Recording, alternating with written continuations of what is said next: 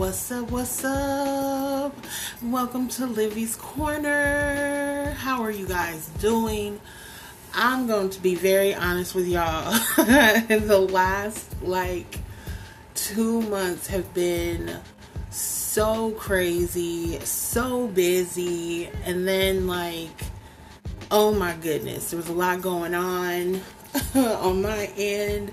So I know that, their episodes have been sporadic, but I'm getting back to back to normal on this end. But yeah, so I wanted to just tap in real quick. This week we're going to be discussing some of the foolery that RuPaul's Drag Race has going on this April Fool's Day, the day that I am filming this episode. And then I have some reviews for you guys. Also an HBO Max update. And I think that's it. Yeah, this is going to be a quick one. We ain't going to be on here too long. I ain't going to keep y'all all day. Oh, yes. And there is grand news of the Knives Out franchise. So let's get on into this.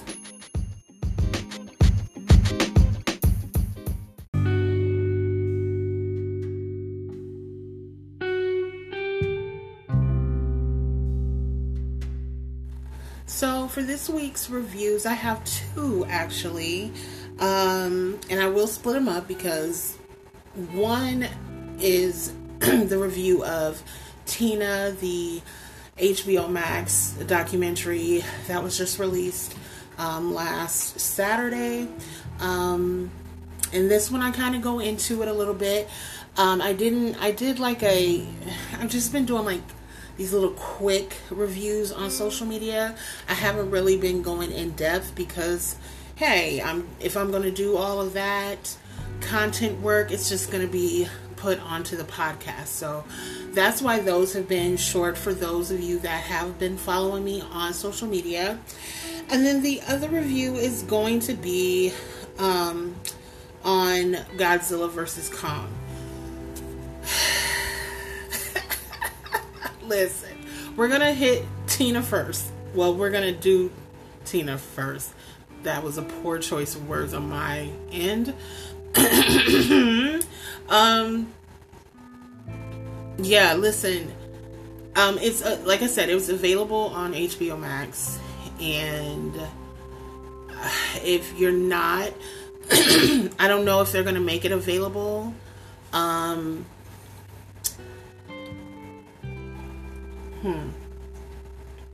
not sure if they're going to make that available outside of it. They should. I know that a lot of their movies have an expiration date on the platform. So I'm not sure if the documentaries have that same luxury. If you can, borrow somebody's, if you don't have access to it, this is definitely so far the documentary of the year. I know that this is March. We're going into April. Well,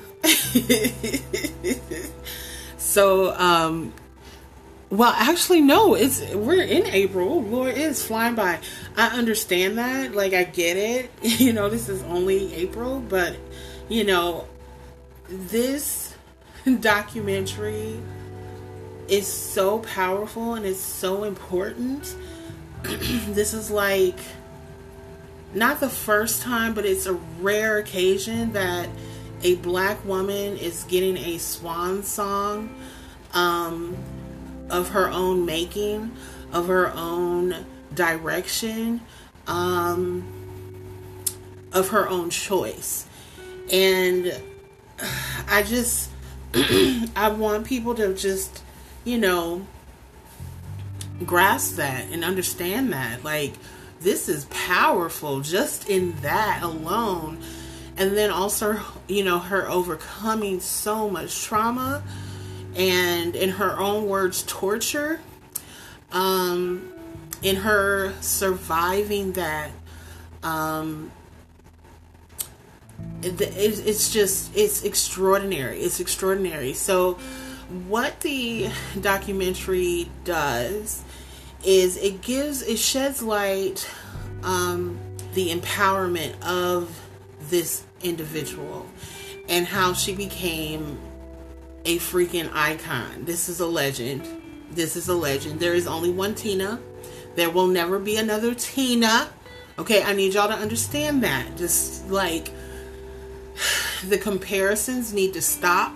Just like there's only one Beyonce, there will only be one Beyonce. It's like, it's this competition crap that just it robs the artistry of what is going on, of what these individuals are putting forth.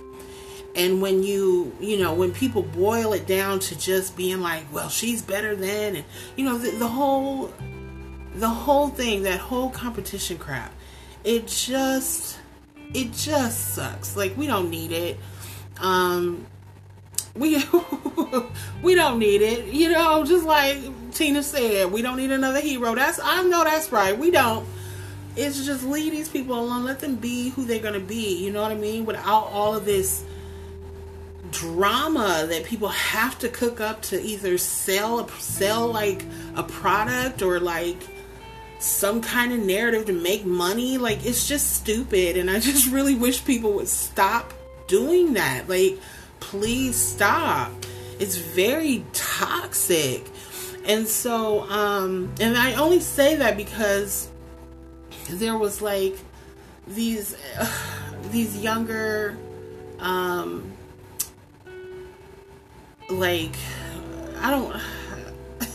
these younger podcasters were saying, doing the whole comparison thing, and they got checked, and they should have got checked, because you cannot do that. Not in this sense. You just can't.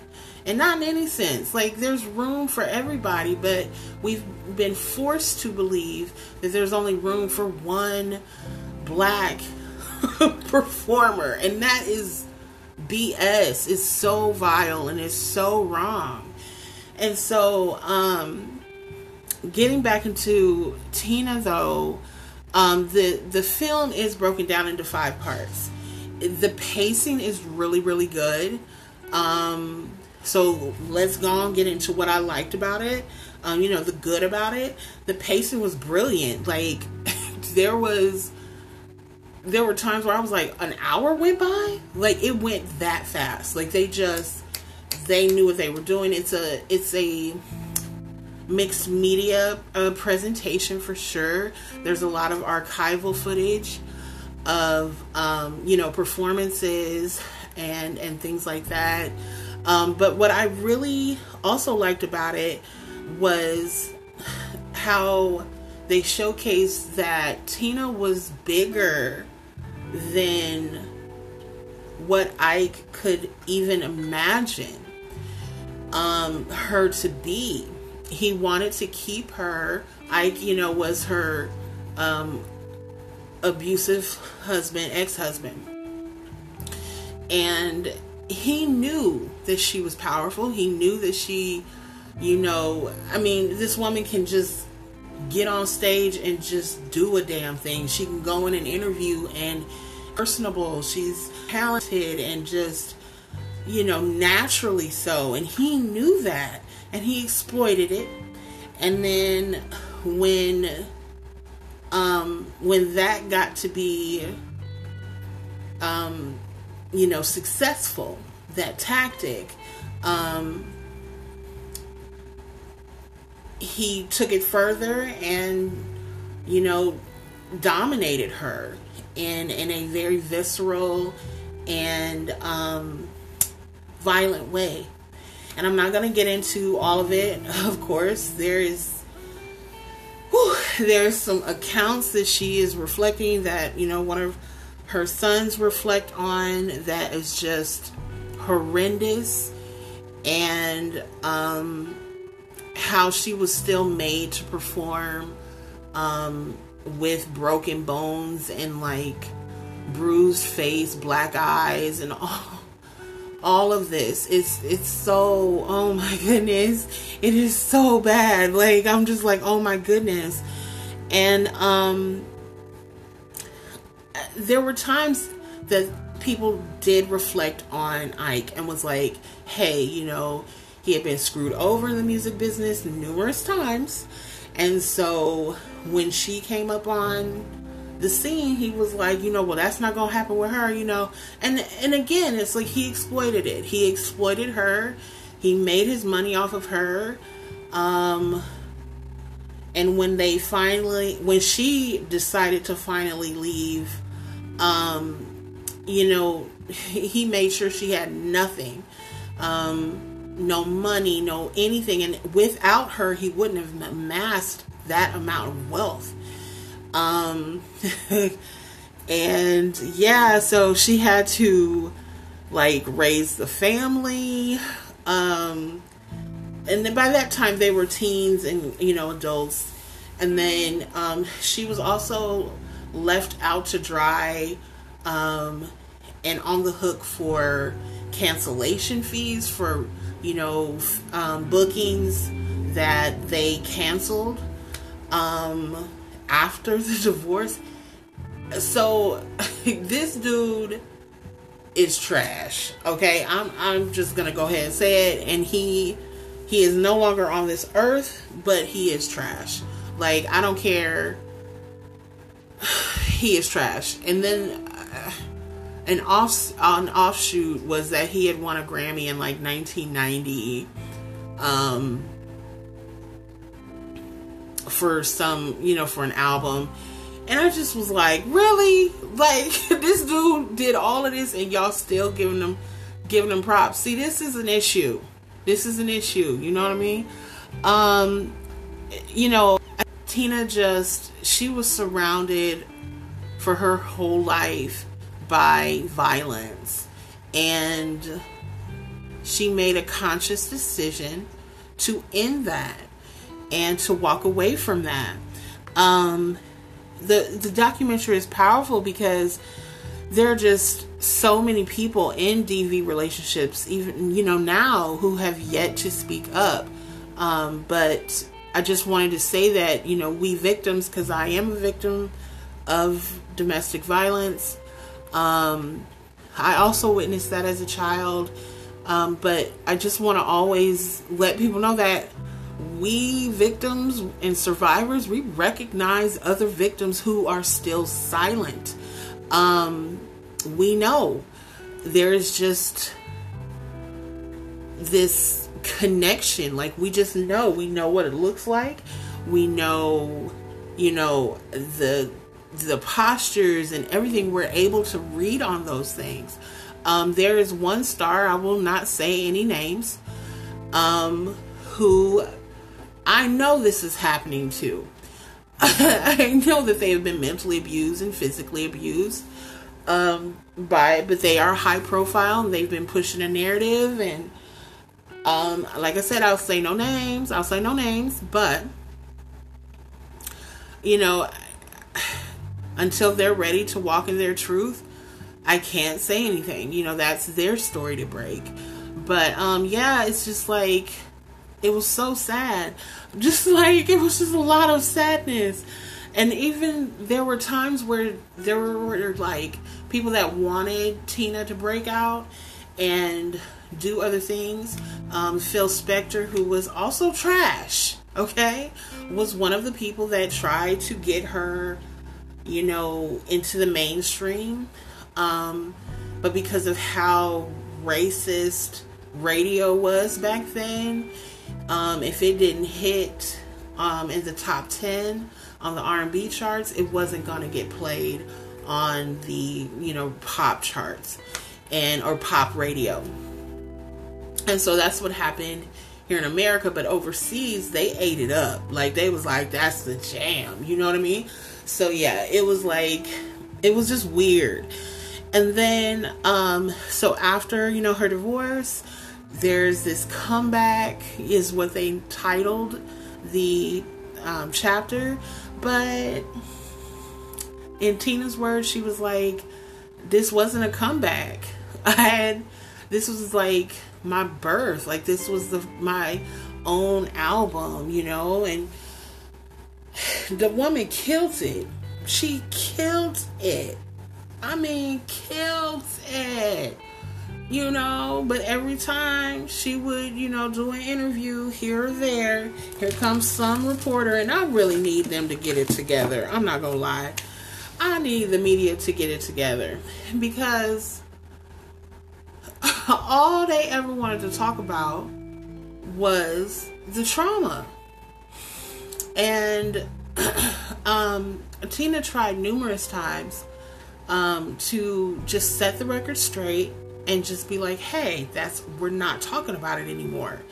But every time some reporter was just disrespectful and still asking about Ike, or talking about, well, Ike was arrested for this, and ooh, you know, trying to get a rise out of her. Like, I was like, what the hell? You guys are vultures. That is not cool. And I was just like, what is going on with these people? Oh my goodness. So yeah, she went through a lot, y'all, like a lot. And by them doing that, they just kept compounding her trauma, like over and over and over. And it was just, oh my goodness. Like, I was just like, media, y'all been needing to get y'all stuff together. But after seeing this, I was like, y'all ain't got no excuse now. Like, this was just, y'all not only was talking about the abuse, like, y'all was inflicting abuse on this woman by asking her these questions over and over and over and over. So, and you know, as a star, you walk a fine line, especially back then, especially back then, you know, you couldn't be like, hey, I ain't gonna answer that question. Quit asking me that question. I'm not gonna answer it. You know, nowadays people can do that, and they have more control over their narratives too, because of social media. But you know, back then, the big publications, that's what it was. Like, hey, that's just how the system was built. Yeah, and all of that trauma, drama, and hardship, you know, Miss Ma'am said, and then the last part or chapter of the documentary, she was like, hey, this is about love. Like, I'm gonna go on and give long love that she's had for like 20, I guess they were together like 27 years before they got married. And I'm not mad at her. I was like, girl, get it. And you know, she's just like, she's like, I'm done. Like, the bad outweighed the good for her. And it's like, it brings up the question, like, and I know I've spoken about this on this podcast. Like, I'm like, people do not understand the depths of pain and sorrow that a lot of performers go through to bring you content that you can sit and drink a drink to, sip on some tea, and eat popcorn to. Like, this woman went through hell to be up there shimmying and shaking and singing her ass off. And I'm just like, y'all know what? You know what I mean? And it's like, just look at people's like filmographies, look at people's like, you know, discographies. I think about Amy Winehouse, and when she went, people had the nerve. I remember being on this one thread, and this dude, I snapped because this dude was like, well, she was an alcoholic, so y'all knew this was gonna happen. And I just snapped. Like, I was like, what we're not gonna do is that. Like, no.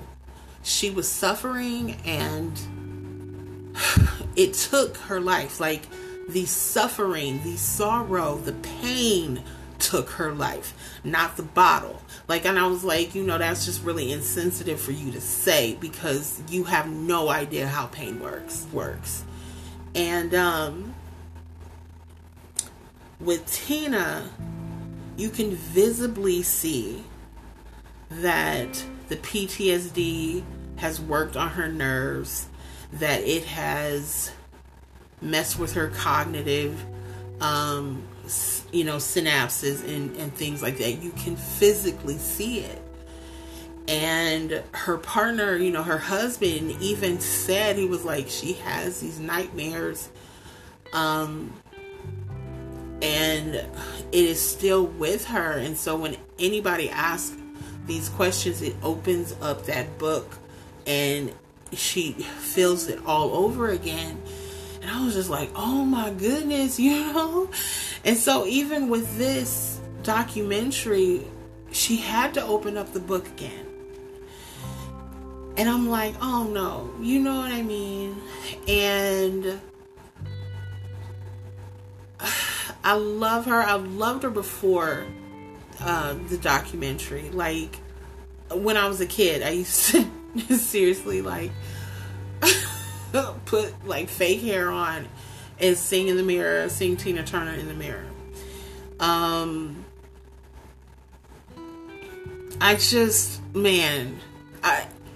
She deserves all the flowers.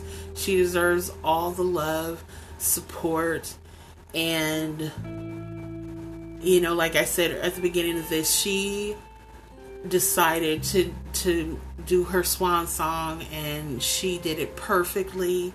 I'll just say, I'll reiterate the uncle from Spider-Man when he was like, with greatness comes great responsibility, or something like that.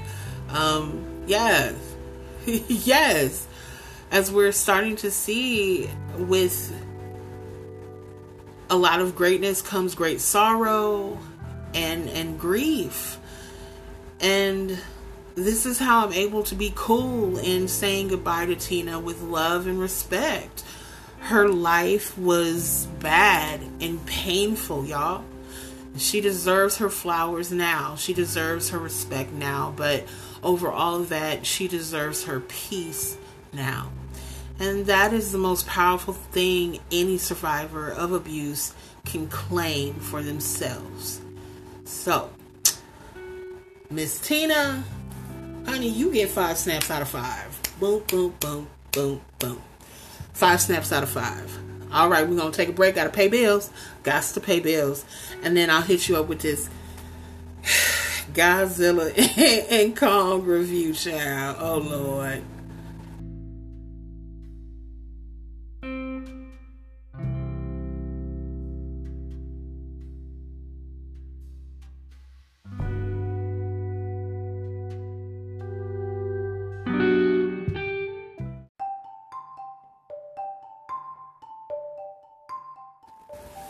So, I had to grab my coffee, y'all. Listen.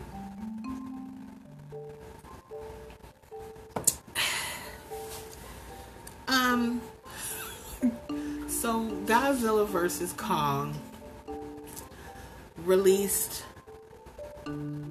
Wednesday. Wednesday morning at midnight, so Tuesday at midnight. Okay. And I loved it. Okay, first off, I'm not going to pretend like I did not love it. Okay, this was a fun movie. The battle scenes were epic. But then at the same time, the film was so predictable, and it jumped. It was a lot of jumbled stuff going on. And I'm just not sure what Warner Brothers is going to do. Because although this movie is going to make bank at the box office, because there's a lot of theaters opening up again, it made like over $200 million overseas when it opened last week. And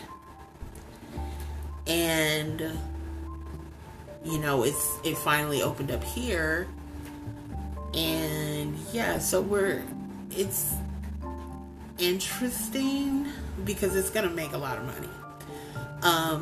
Which that's what it was geared to do in the first place. They weren't trying to make some some epic. They weren't trying to do that. They just trying to make the coins. And I get it. I had fun. Like, there was times where there was a lot of times where I was just like, ooh, oh no, he didn't. Like, of course, because like I said, the battle scenes, the action scenes were epic. But then, of course, what threw it off were the human elements. And to be honest, like, those just weren't even necessary. The villain, you knew was a villain immediately. Like, they didn't even try to hide the fact. Like, there was no, like, tic-tac-toe moment. Like, you just knew immediately, like, this is the villain. There was some parts to it that just are hilarious, but they're not hilarious because they're, like, funny. It's just hilarious because it's just like, did they really just go there? But yes, they did. Yeah, so outside of that, they definitely, I like I said, I don't know what Warner Brothers is gonna do when it comes to creatively creating works that can like hit all the bases without causing controversy, y'all. Like, we're talking about, I'm referencing the Justice League for sure.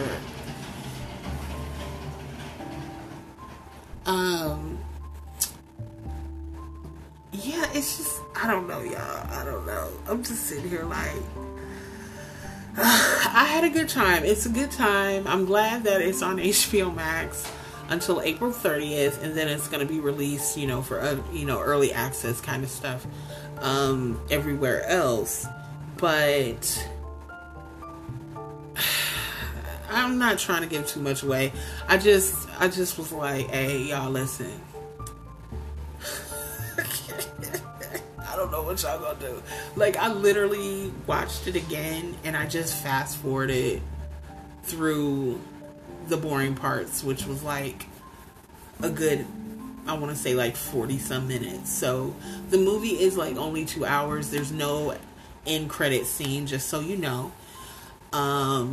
So I don't know if they're like, that's it, that's the end of the trilogy, or series. I have no idea. There were just some parts to it that I was dying on. Like, I will say that Godzilla was like a grandpa.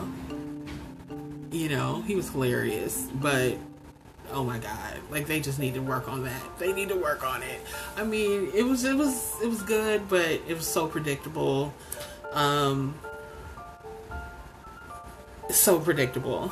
I haven't even rated it yet, but I will give this Godzilla versus Kong, I'm gonna have to give it like 3.6 snaps out of 5. So 0.6 out of 5. The visuals were awesome. It was great, but like I said, just when you're talking about 40 some minutes of a 2-hour film being trash, oh my goodness, that's not good. So, and the cast was not great either. The little girl was awesome. Now, I liked her a lot. So she was cool. The connection between her and Kong was really good. But girl, that's all I got to say about that.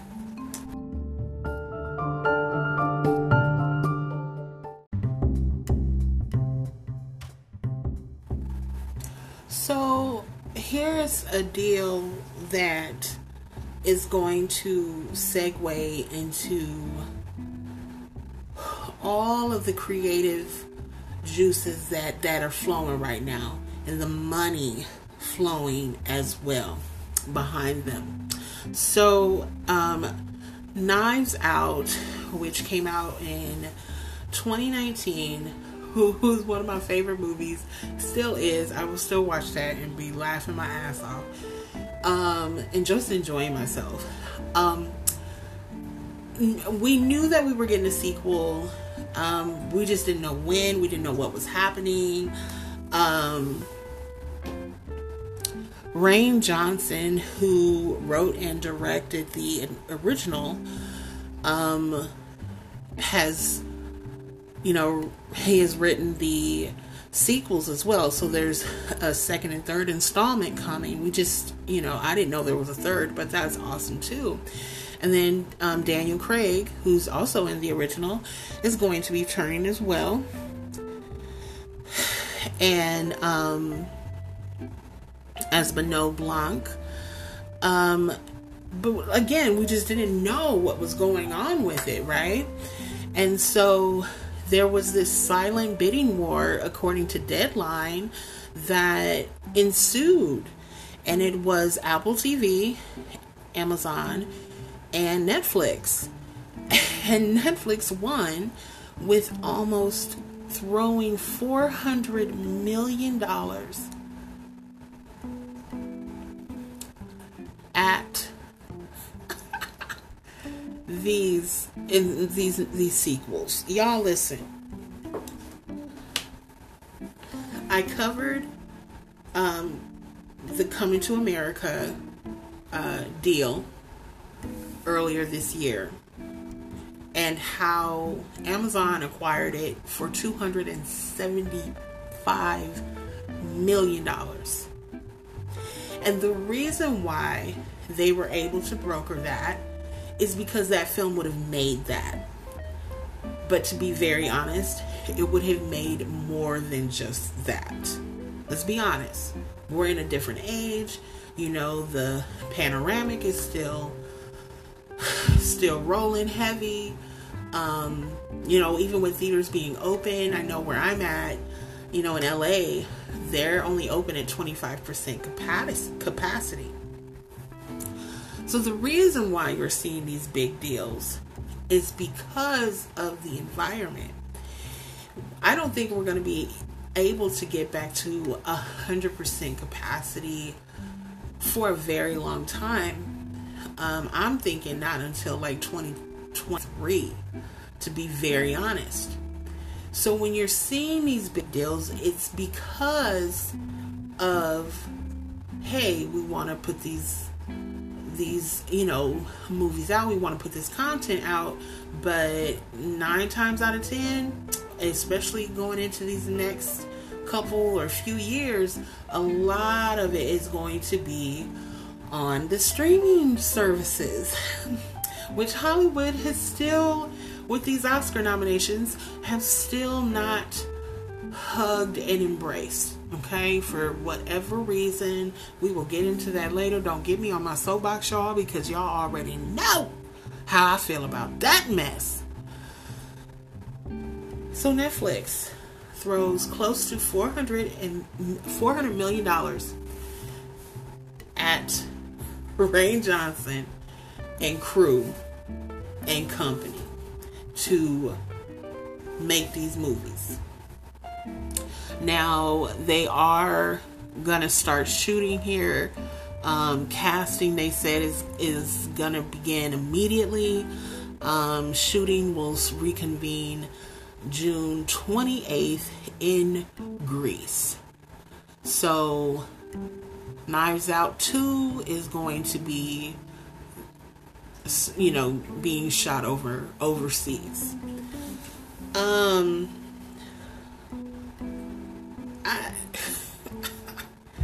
This is massive. I can't even.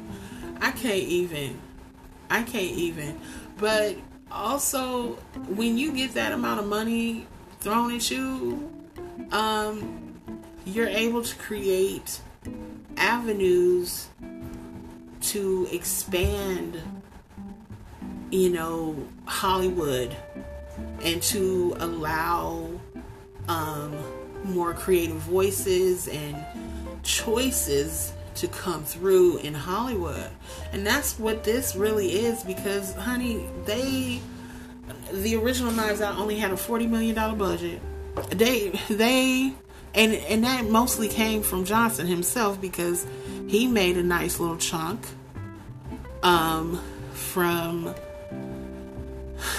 it was the Star Wars one, the one that everybody hated. Everybody hated it. Yeah, the first film cost $40 million and turned in a global gross of about $311 million.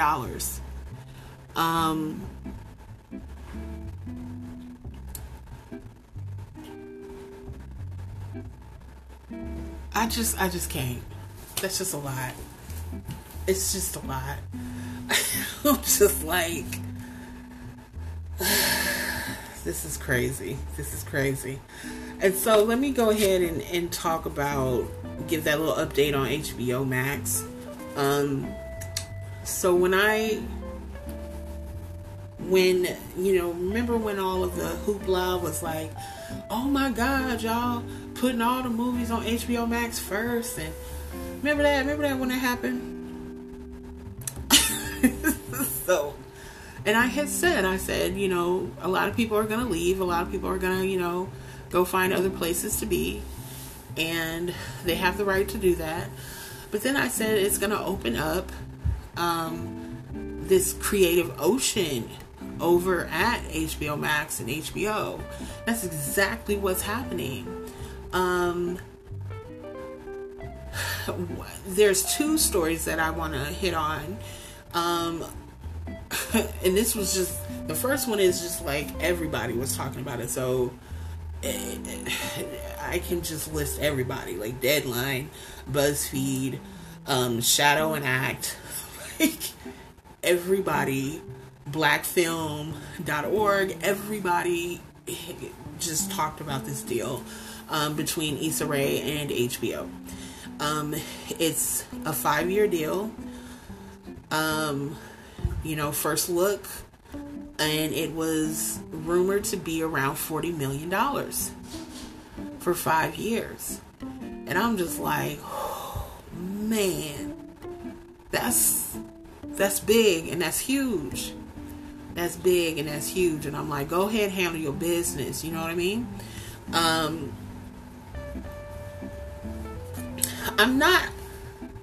will never bash a black creative unless they are absolute trash, okay? But I will say that I support Issa, and that's as far as that goes. No shade, no hate. I have my own reasons, and I will leave it at that. This is a huge deal, and I applaud her and support her, okay? I'm gonna watch whatever she's putting out because that is huge. I have to support that. But news broke today, and this one is from BuzzFeed, that Barry Jenkins and his company, his production company, are heavily tied with A24. And HBO has acquired and signed him on as well, and his company on as well, for a 5-year first look deal, and it is an undisclosed amount. Listen, I said back in January in December, that this was going to happen, that by HBO or WB or AT&T, let's be honest, making that decision, that this was going to open up that creative ocean, right, that Warner Brothers was talking about opening. they're not done. They're not done. There is a screenplay, I would say it's like a screenplay competition that Macro Productions and Charles King, who's a part of the producing production group that brought Judas and the Black Messiah to the world. They have partnered with Warner Brothers to to find screenwriters and of, BIPOC, people with disabilities, people of age. I said this was going to happen, right? And it needs to happen. There needs to be so much change over at Warner Brothers, y'all. It's not funny. It is not funny. And what you're seeing is it happening. It is happening. And I'm excited. I'm excited. I think, it's going to take some things to get it right. People have to be called out and held accountable for, their actions and things like that.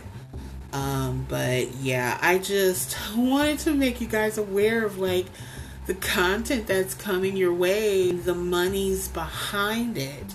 I don't know. I think Issa's first production piece is like a rap dramedy show, so I don't know what that's gonna be about. The City Girls are attached to it production wise, so I'm like, okay. So we'll just see how that goes. I don't know. We'll just see how that goes. And then Barry Jenkins, his first production piece is about the Underground Railroad. It's a 10-part series, limited series. And he is directing every last bit of it. He's also writing it. And if you don't know Barry Jenkins, he's the visionary director and writer of Moonlight and If Beale Street Could Talk. That's that guy. So yeah, just be on the lookout. It's going down, guys. It's happening. It's happening.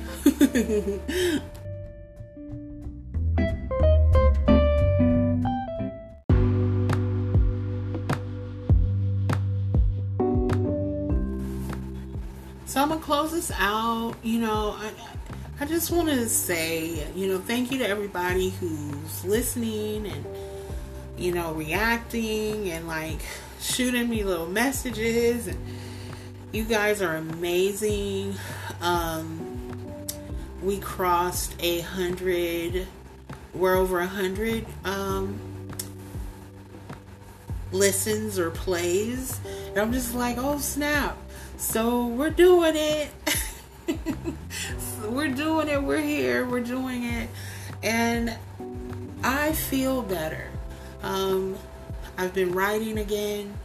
Not just writing, scripts for the show, but just writing, for real writing. And that has not happened in years.